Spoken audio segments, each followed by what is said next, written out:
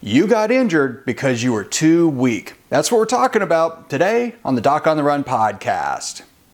So the big question is this: how are runners like us, who don't like hearing doctors say, just stop running, who know that we simply have to stay active, how do we heal in a way that lets us stay strong, maintain our running fitness, and keep preparing for the next race, and still heal without making the injury worse? Well, that is the question, and this podcast will give you the answers. My name is Dr. Christopher Segler, and welcome to the Doc on the Run podcast.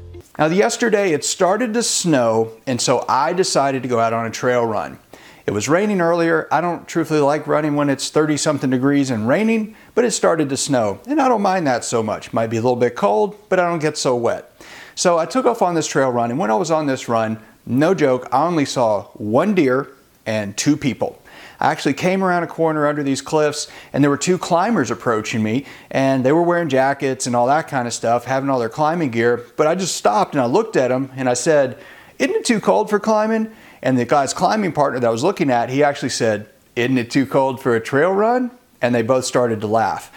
And you know, the reality is that it is never too cold to go for a trail run. It is never too cold to go running at all. So if it's too cold outside, you can always run on a treadmill.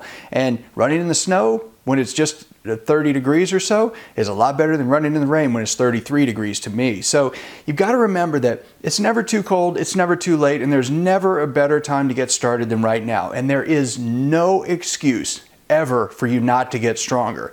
Now, if you got injured, a lot of people are not going to like to hear this, but if you got injured, it's because you were too weak to withstand the punishment you served up for your body during your workouts. And then you got injured. Now, if you're injured right now, there are no excuses and there should be no excuses. Let me say that again. No excuses. If you're injured and you didn't exercise at all today, there's a 99.999% chance you're doing it wrong. There's always an exception, and I know that. That's why I don't say there's a 100% chance.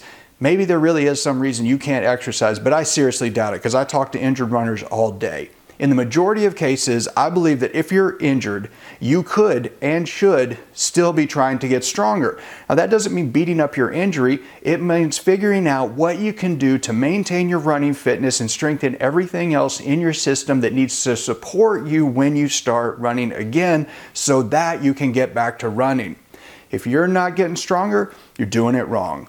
Listen, no matter where you are in your running injury recovery journey, if you feel stuck, if you're losing your running fitness, if you're confused about what to do next, I created something for you that can really help if you're recovering from an injury and you don't want to get left behind.